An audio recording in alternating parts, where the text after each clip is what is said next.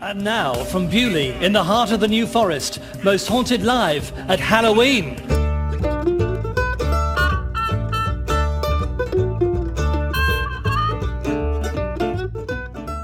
Hello everybody, and welcome to another edition of Ear Read This, a podcast providing critical introductions to our favourite works of literature. I'm Ash, your host, and today I'll be talking about The White Company by Arthur Conan Doyle. First serialised in Cornhill magazine in 1891, The White Company was published in book form later that year. Despite having a low profile today, this historical adventure novel was a great success for Conan Doyle, remaining popular and widely read up until the Second World War. Set during the reign of Edward III, The White Company tells the story of Alain Hendrickson, who after turning 20 years old, leaves the Abbey of Bewley, where he has been raised, to seek his fortunes in the wider world. He becomes squire to a knight, Sir Nigel Loring, and has adventures fighting pirates before joining up with the Company of the Title to serve in the European conflict, later known as the 100 Years' War. I'm hoping today's show will provide something of a companion piece to our last episode on Robert Louis Stevenson's The Black Arrow. Once again, we are discussing a lesser-known historical work by a famous Edinburgh-connected author. Once again, that author is working from material we have previously looked at through the lens of Shakespeare, and once again, the work was an initial success, but is lesser read and talked about nowadays. Which is an injustice, according to critics like Michael Derder, who praise the novel's bounce and sweetness, adding that in these pages everything is spring-like, full of the sap and exuberance of youth. The author's own estimation of the novel was also quite high. Upon finishing The White Company, Conan Doyle proclaimed aloud, "Well, I'll never beat that." Today we'll discuss the novel's critical past and present, Conan Doyle's ambitions as a writer of historical fiction, and what else he has in common with Robert Louis Stevenson. Joining me to discuss The White Company is Andrew Lycett, journalist and biographer of many authors, including Rudyard Kipling, Wilkie Collins, Dylan Thomas, and Ian Fleming. Andrew has written 2 books on Conan Doyle, a celebrated biography in 2007, and a book on the author's travels called Conan Doyle's Wide World, published just last year. Tune in again next time to hear an extended interview with Andrew as we discuss those 2 books and plenty more besides. I began our conversation by asking Andrew where in the wide world Conan Doyle was when he began writing The White Company. Well, Conan Doyle was coming to the end of his time in Southsea, where he was acting as a general practitioner, basically. He had entertained this idea since his university days that he was going to be a writer. And when he came to Southsea in 1882, he started writing stories. He started writing stories that he felt would get into magazines. They were tended to be about aspects of the uncanny. They drew quite a bit on his Scottish heritage, to be honest, that sort of sense of there's something else out there. And, he developed these and had quite some success in selling them to magazines such as Blackwood's, etc. But come the middle of his time in Southsea, approximately 1886, he decided that instead of writing these stories, which were an adjunct to his job as a doctor, he said he wanted to get his name on the back of a volume. So he wrote this detective story, and the story behind that is well known. It was his first Sherlock Holmes story, A Study in Scarlet. It wasn't immediately taken up sort of quite as enthusiastically as he had hoped, but it was published. So he had this slim volume, A Study in Scarlet. Then he had an idea about what was saleable. That was always an element in his kind of conception of the market. He was quite canny about what things sold, what readers were interested in. But he left his detective on one side for a while because he always wanted to write a historical novel. Now, this was something that he had been sort of a long time in the making. It stemmed from the enthusiasm that his mother, Mary Doyle, had given him for historical material, historical novels, and particularly for the Middle Ages. She inculcated in him a respect for the chivalric values of the Middle Ages. And this was something that Conan Doyle was writing about in letters to his mother, even when he was at school. He had this sort of sense of the importance of chivalry, and he developed his sense of it as something within history. He read widely. He read about the Middle Ages, and that was the way that he came to develop the idea of the White Company. Like the Black Arrow, the White Company tells the story of a young man's journey to becoming a knight. Alain leaves Beaulieu on the same day as Hordle John is expelled for unseemly behaviour. As the abbot says, we have cast off our foulest weed and choicest blossom in the space of 12 hours. But Hordle John and Alain are destined to cross paths, the rough and uncouth John eventually becoming Alain's squire. To contrast Shakespeare's cast of royalty, earls and dukes in plays like Henry VI, Stevenson's Black Arrow gave us the Wars of the Roses from the perspective of characters outside of the nobility. Here, Conan Doyle gives us a similar on-the-ground view of the 100 Years' War. Aside from major characters like Hordle John and the veteran archer Samkin Aylward, we also get a sense of the wider populace, droves of incoherent Yorkshire dalesmen, and a memorable portrait of life in the Scottish army, where every man fills himself with girdle cakes and sits up all night to blow upon the toodle pipe. Although the status of noble characters like Sir Nigel is treated reverentially throughout the book, something that Alain's own happy promotion to Sockman and Knight supports, the White Company itself is a disparate and rowdy gang of mercenaries. Now, that was based on the historical White Company, a band of freebooters or mercenaries who operated on the continent during the 100 Years' War in the 14th century, originally associated with the historical figure Sir John Hawkwood.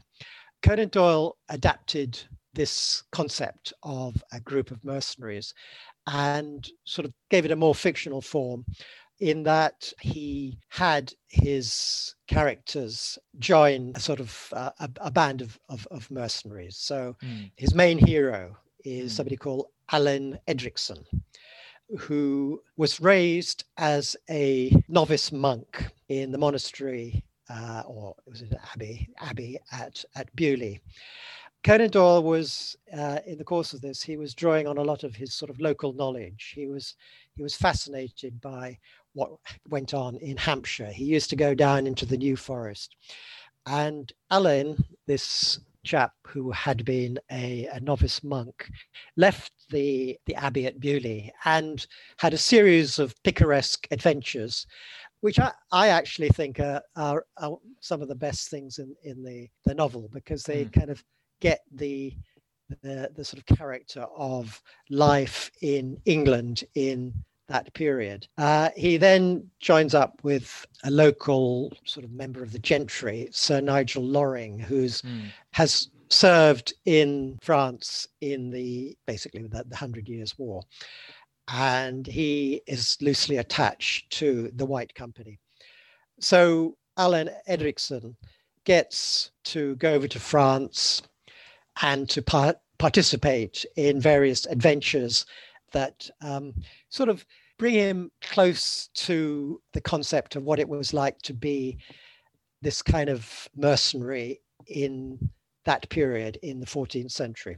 Conan Doyle spent a lot more time on the White Company than he usually did for his books. This was partly due to the extensive research he undertook for the novel, but also because he was enjoying himself. When asked in 1921 by Herbert Ashley which book he had derived the most pleasure writing, Conan Doyle responded, "The White Company. I was young and full of the first joy of life and action, and I think I got some of it into my pages." Holmes fans might be surprised that Conan Doyle referred to The White Company as the most complete, satisfying and ambitious thing I have ever done. Was he at all hurt by the disproportionate response to the book?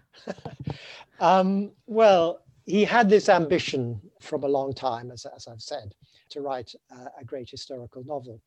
And A Study in Scarlet, his detective story, was just a kind of something that he did off the top of his head, if you like. And, he had this desire to write something that, perhaps it was that he wanted to impress his mother, because she'd given him this enthusiasm for history and for the Middle Ages. And that was a sort of ambition, a feeling that he had throughout his career, that his real calling was in historical literature. And that was what he wanted to do.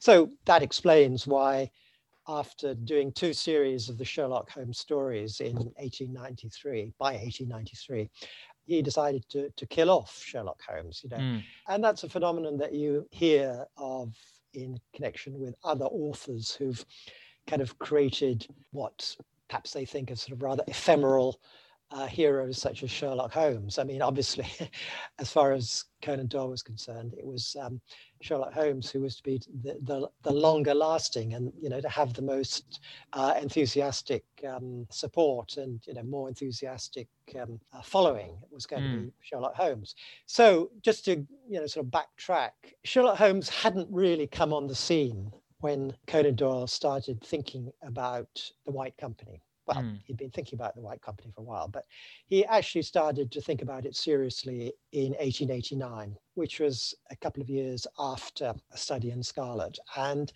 basically, he hadn't really much intention of doing another Sherlock Holmes story at that time. Conan Doyle was on the whole irritated by the critical response to his novel. He wrote about the reviews of the book to his mother. They are none of them hostile, and yet I am disappointed. They treat it too much as a mere book of adventure, as if it were an ordinary boy's book, whereas I have striven to draw the exact types of character of the folk then living, and have spent much work and pains over it, which seems so far to be quite unappreciated by the critics. They do not realise how conscientious my work has been. According to Martin Booth, one critic enraged Conan Doyle by condemning his mentioning a carriage as having existed in 1367. In fact, it had existed. Conan Doyle had found the fact in his researches. As you would expect of a writer with a scientific mind like Conan Doyle's, his research was meticulous, as he had demonstrated already in earlier historical efforts. He's beginning to make a bit of a mark in London. He's published in 1889 another historical novel, Micah Clarke, which is a story about a character who gets involved in Monmouth's rebellion in the 17th century. Conan Doyle put a lot of work into the sort of getting the historical background for that right. It's an interesting book in that it demonstrates something of Conan Doyle's changing sort of religious alignment, because he'd been brought up a Roman Catholic, but he had begun to, while at university in Edinburgh, to put that on one side. And he was becoming, I suppose it must be said, more attached to the Protestant religion, because Micah Clarke is very much a novel which kind of promotes the tolerance that he believes is associated with a certain form of Protestantism, as opposed to somewhat oppressive nature of the Roman Catholicism that he was brought up with. On the basic level, Micah Clarke is a plea for religious toleration. The White Company's own plea is declared in its diverting inscription. "To the hope of the future," writes Conan Doyle, "the knitting together of the English-speaking races, this little chronicle of their common ancestry is inscribed."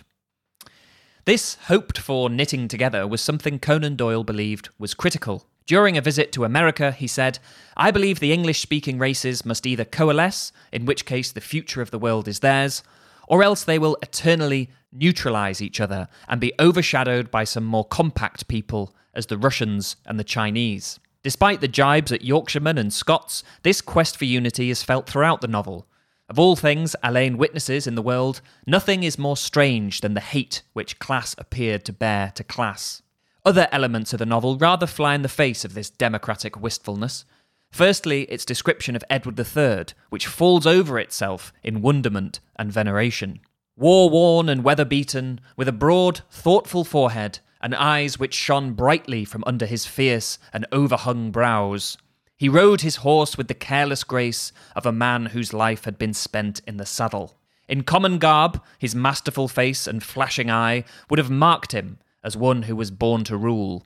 But now, with his silken tunic powdered with golden fleur-de-lis, his velvet mantle lined with the royal minever, and the lions of England stamped in silver upon his harness, none could fail to recognise the noble Edward, most warlike and powerful of all the long line of fighting monarchs who had ruled the Anglo-Norman race.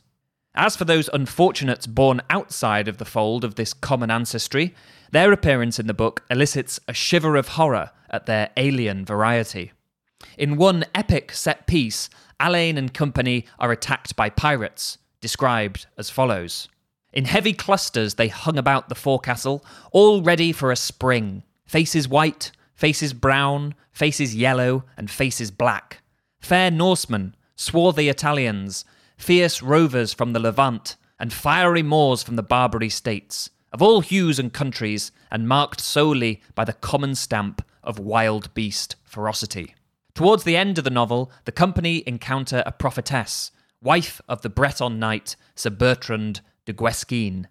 In the company of Alain and Sir Nigel, the Lady Tiphaine foretells evil times coming upon England, the loss of all the French lands currently under Plantagenet rule.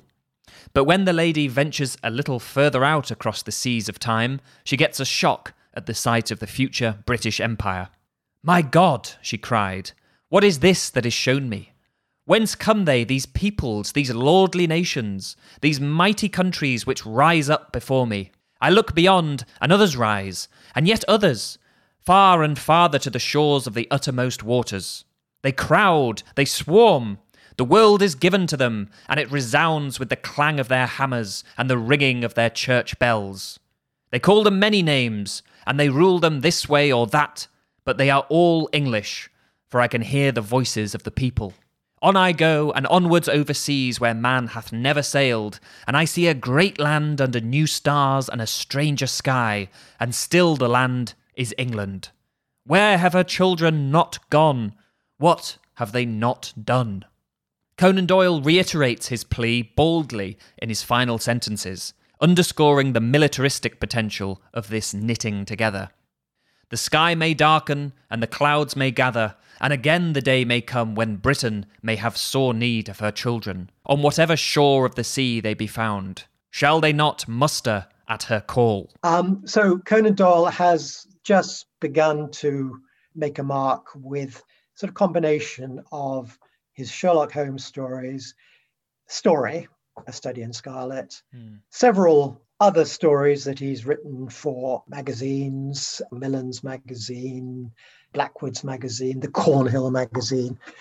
He's invited to London for dinner with an American publisher, J.M. Stoddart, who's the owner of and principal editor of something called Lippincott's Magazine in Philadelphia, which is a great outlet for sort of British authors who publish and they get paid well and stuff.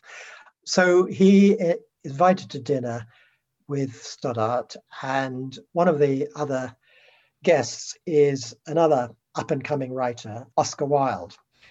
Oscar Wilde goes away and writes a short novel, The Picture of Dorian Gray. Conan Doyle goes away and does likewise. He sort of wonders what he's going to write about, for this magazine, and decides to go back to Sherlock Holmes. He's going to go back to Sherlock Holmes, which is going to be his second outing for Sherlock Holmes, and that is The Sign of Four. That's in 1889, start of 1889.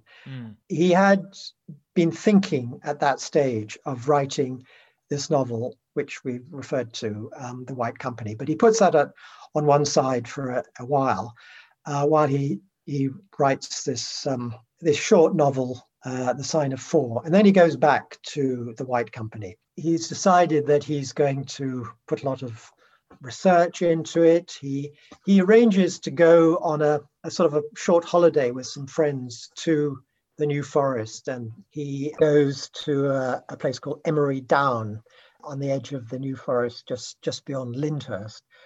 He takes with him books such as a biography by a now forgotten writer called William Warburton on Edward III. And he takes a sort of historical classic, Henry Hallam's Europe during the Middle Ages. And he concocts this extraordinary story about this young man who joins the White Company. During his adventures with the company, the young Alain comes across a variety of famous historical characters, the bulk of whom are glimpsed in cameos or throwaway references.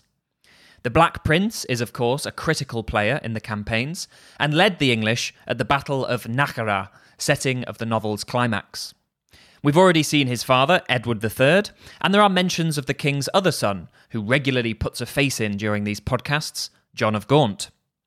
We hear reference to a little sleek, fat clerk called Chaucer, the poison of Wycliffe, and the king's open secret of a mistress, Alice Perrers. Sir Nigel Loring, a major character, about whom Conan Doyle would write a prequel in 1906, was himself a real knight. Although little is known about his life, he had dealings with the Black Prince, having fought with him at Poitiers, and was an original member of the Order of the Garter. Our main character, Alain, and the woman he loves, Maud, daughter of Sir Nigel, are fictional, but we hear that Alain goes on to serve in the courts of King Richard II and Henry IV. We probably come on to this, but one of the reasons that I got into writing about Conan Doyle was that I was lucky to find that the archive of the Conan Doyle family was put up for auction in 2004, when I was just beginning to think about writing a biography of Conan Doyle. And one of the items in this sale at Christie's was a great sort of series of notebooks about Conan Doyle's thinking when he was beginning to write The White Company. So you have books with wonderful drawings by Conan Doyle showing knights in their armor, and he's drawn them himself, and he's also annotated them. So you have knights with their épauliers, with their pick spurs and jupons. Often they're sort of vaguely French names, because a lot of the sort of background of this was continental. And Conan Doyle incorporates that in his novel, The White Company. It is a treasure trove of material if you want to know about how a knight operates in the Middle Ages at that particular moment. Getting the history right was of the utmost importance to Conan Doyle. He was proud to say that The White Company and its prequel, Sir Nigel, together formed an accurate picture of that great age, and as a single piece of work, they formed the most complete, satisfying, and ambitious thing I have ever done. According to another of Conan Doyle's biographers, Martin Booth, during his stay in the New Forest, the author immersed himself in the mood of the place, walking the sylvan lanes, visiting the Rufus Stone at the site of the murder of William Rufus, the 11th century King of England, and the ruined Cistercian Abbey at Beaulieu. This dedication to accuracy has led to complaints from the critics. Hugh Kingsmill, for instance, wrote that none of the persons in the White Company can stir a step without bumping into material out of Conan Doyle's notebooks. In 1892, Conan Doyle accepted that, as a rule, where historical novels fail is in the fact that there is too much history and too little novel. Something he had forgotten 14 years later when reading reviews of Sir Nigel, and once again riled by the critics, praising the novel as an adventure story and not as a work of serious historical fiction. How did The White Company do on publication? Well, he didn't actually struggle to get it published, but he had to rely on a friend, a writer called James Payne, to get it into a magazine. I think it was the Cornhill, get into the Cornhill magazine. And then he was able to get it published in book form. Not until 1891 was it actually published in book form, because in the intervening period, The Sign of Four, originally called The Sign of the Four, had been published. And, he'd enjoyed some renewed success with Sherlock Holmes. So when he came to give up his practice as a doctor in Portsmouth, and he was going up to to London to be closer to the literary world, but at the same time, he hoped that he could develop his career as a writer. So this was in 1891 that he left Portsmouth in December 1890, and he wanted to specialize as a doctor in ophthalmology. So he went to Vienna, where he was going to study eye medicine, and then he came back and took up a sort of practice in Upper Wimpole Street. At the same time, the publisher George Newnes had just started a new monthly magazine, sort of general interest monthly magazine called Strand Magazine. And Conan Doyle, as a result of his growing success, he wasn't a great success, but he was beginning to get known. He'd got himself an agent, one of the first kind of literary agents, a Scotsman called A.P. Watt. Watt sort of talked to Doyle, and they came up with the idea that he would write a series of stories about Sherlock Holmes for this new magazine, the Strand Magazine. So that's what happened. He started writing. I think the first of them was Scandal in Bohemia, which was published in 1891. And then he just kept on writing these stories. After that, I think it was A Case of Identity, Red-Headed League, etc. Conan Doyle was continuing to write Sherlock Holmes stories.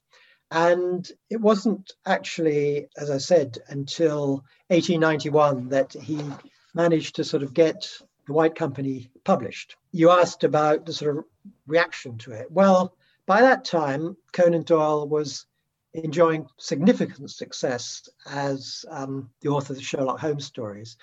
And consequently, his efforts with the White Company sort of were slightly eclipsed. He'd started writing the Sherlock Holmes stories for Strand Magazine in April 1891. A Scandal in Bohemia, the first of his stories for Strand Magazine, wasn't published until July. He'd been working on The White Company, and it was actually published in serial form during that period, but it wasn't actually published in book form until, well, in America, it was published in August of that year, in Britain in October by the company Smith Elder.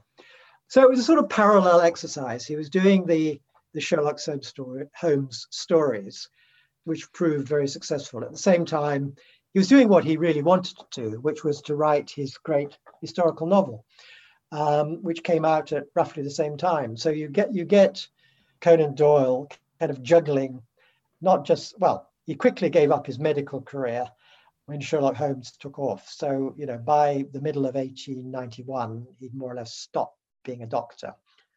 But, he was then wondering, to what extent he was going to concentrate on Sherlock Holmes, and to what extent was he going to write these great historical novels that, he saw as his calling, which he felt that, that was where, his knowledge and his background and his, he had this great admiration for the novelist Robert Louis Stevenson, and he saw himself somewhat in the tradition, the romantic tradition, in the sort of sense of romance as an adventure of Stevenson. I think he sent a copy of The White Company to Stevenson, and that was a kind of measure by which he gauged his novels, his historical novels. Although the critical reception disappointed him, Conan Doyle was proved astute in guessing at what was saleable. Once the original 3-decker version of The White Company sold out, the novel went through over 50 one-part editions. In 1891, Conan Doyle received £250 for the book and a further £200 for the rights to serialisation, followed by £125 for the American rights. According to Martin Booth, The White Company is the most widely published historical novel written in the English language, apart from Ivanhoe. It's funny that you mentioned him having an affinity with Robert Louis Stevenson, because they, among other similarities, they both seem to have had the most success with the stuff that they considered they dashed off. as opposed to the long works that they sort of slaved over, and they don't seem to correlate with those ones being the hits. Yeah. Well, Stevenson, was somebody that Conan Doyle had read as a child, and had always looked up to and sort of seen as a model for the kind of book that he wanted to write. I'm pretty certain, I seem to recall that he corresponded with Stevenson, and I also wrote a book about Rudyard Kipling. Who was in some ways pretty much a contemporary of all of those two, But Kipling was a great fan of Stevenson, who clearly was a model for writers who wanted to write what they thought were adventure stories, romances. It was the way that these writers, and I'm going to put Kipling and Conan Doyle together there, it was a sort of manly kind of response to what they saw as the kind of problems of the age, because they saw the emergence of decadent writing. They saw things that they've understood well enough, but they didn't really have much in common with symbolist writing and things like that. And there was definitely a kind of divide between the robust adventure story writing, which was actually associated also with another writer that Kipling in particular was associated with, Henley, who had his kind of coterie of known as the Henley's Regatta, that published in the Scots Observer. I think it was then later called the National Observer. This was very different from the Blue Book, the sort of writing associated with Oscar Wilde, for example. Although Oscar Wilde and Conan Doyle actually had a great respect for each other, and Oscar Wilde stated outright, his respect for Conan Doyle's work. More recent critics of The White Company have made a case for the novel. Michael Derder is one who has stressed what it demonstrates of Conan Doyle's literary range. Since the author of the Sherlock Holmes stories is so adept at plain speaking, writes Derder, it's good to be reminded that he also commanded the high style. And there is plenty of romantic flair in the novel. Here is Alain at the end of his journey, delirious and wounded. Little could he ever remember of that wild ride. Half conscious, but ever with the one thought beating in his mind, he goaded the horse onwards, rushing swiftly down deep ravines over huge boulders, across the edges of black abysses.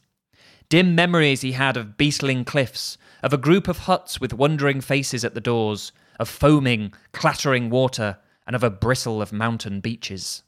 Stray details of scenery catch the eye, the grey and pensive heron, for instance, swollen with trout and dignity. Martin Booth calls The White Company the best medieval novel in English literature apart from Sir Walter Scott's Ivanhoe. And Conan Doyle was at least some way vindicated in his people-rallying sign-off, as Booth relates. When Britain was blockaded in the Second World War and paper was scarce, the government especially ensured that sufficient stocks of The White Company were available to keep it in print. It was probably, in retrospect, I guess I would point people to it if they asked me if they, to get a sense of Conan Doyle as a historical novelist, I would point them to The White Company, because it has wonderful descriptions. It is full of historical knowledge. It's got a rollicking story. It's got great sort of set battle scenes, etc., etc. It's quite a good, character study of this young man and, his involvement with the war. Although Conan Doyle was to do other historical novels, historical stories, I mentioned that he'd done Micah Clarke about the Monmouth Rebellion. He would do a series of stories later on, the Brigadier Gerard stories that he sort of got involved with in 1896, which were about the Napoleonic Wars, basically. So he was pretty wide-ranging. 1896 was a period when Conan Doyle had given up on Sherlock Holmes. So he was looking for something new to turn his hand to. So he went back to his historical novels.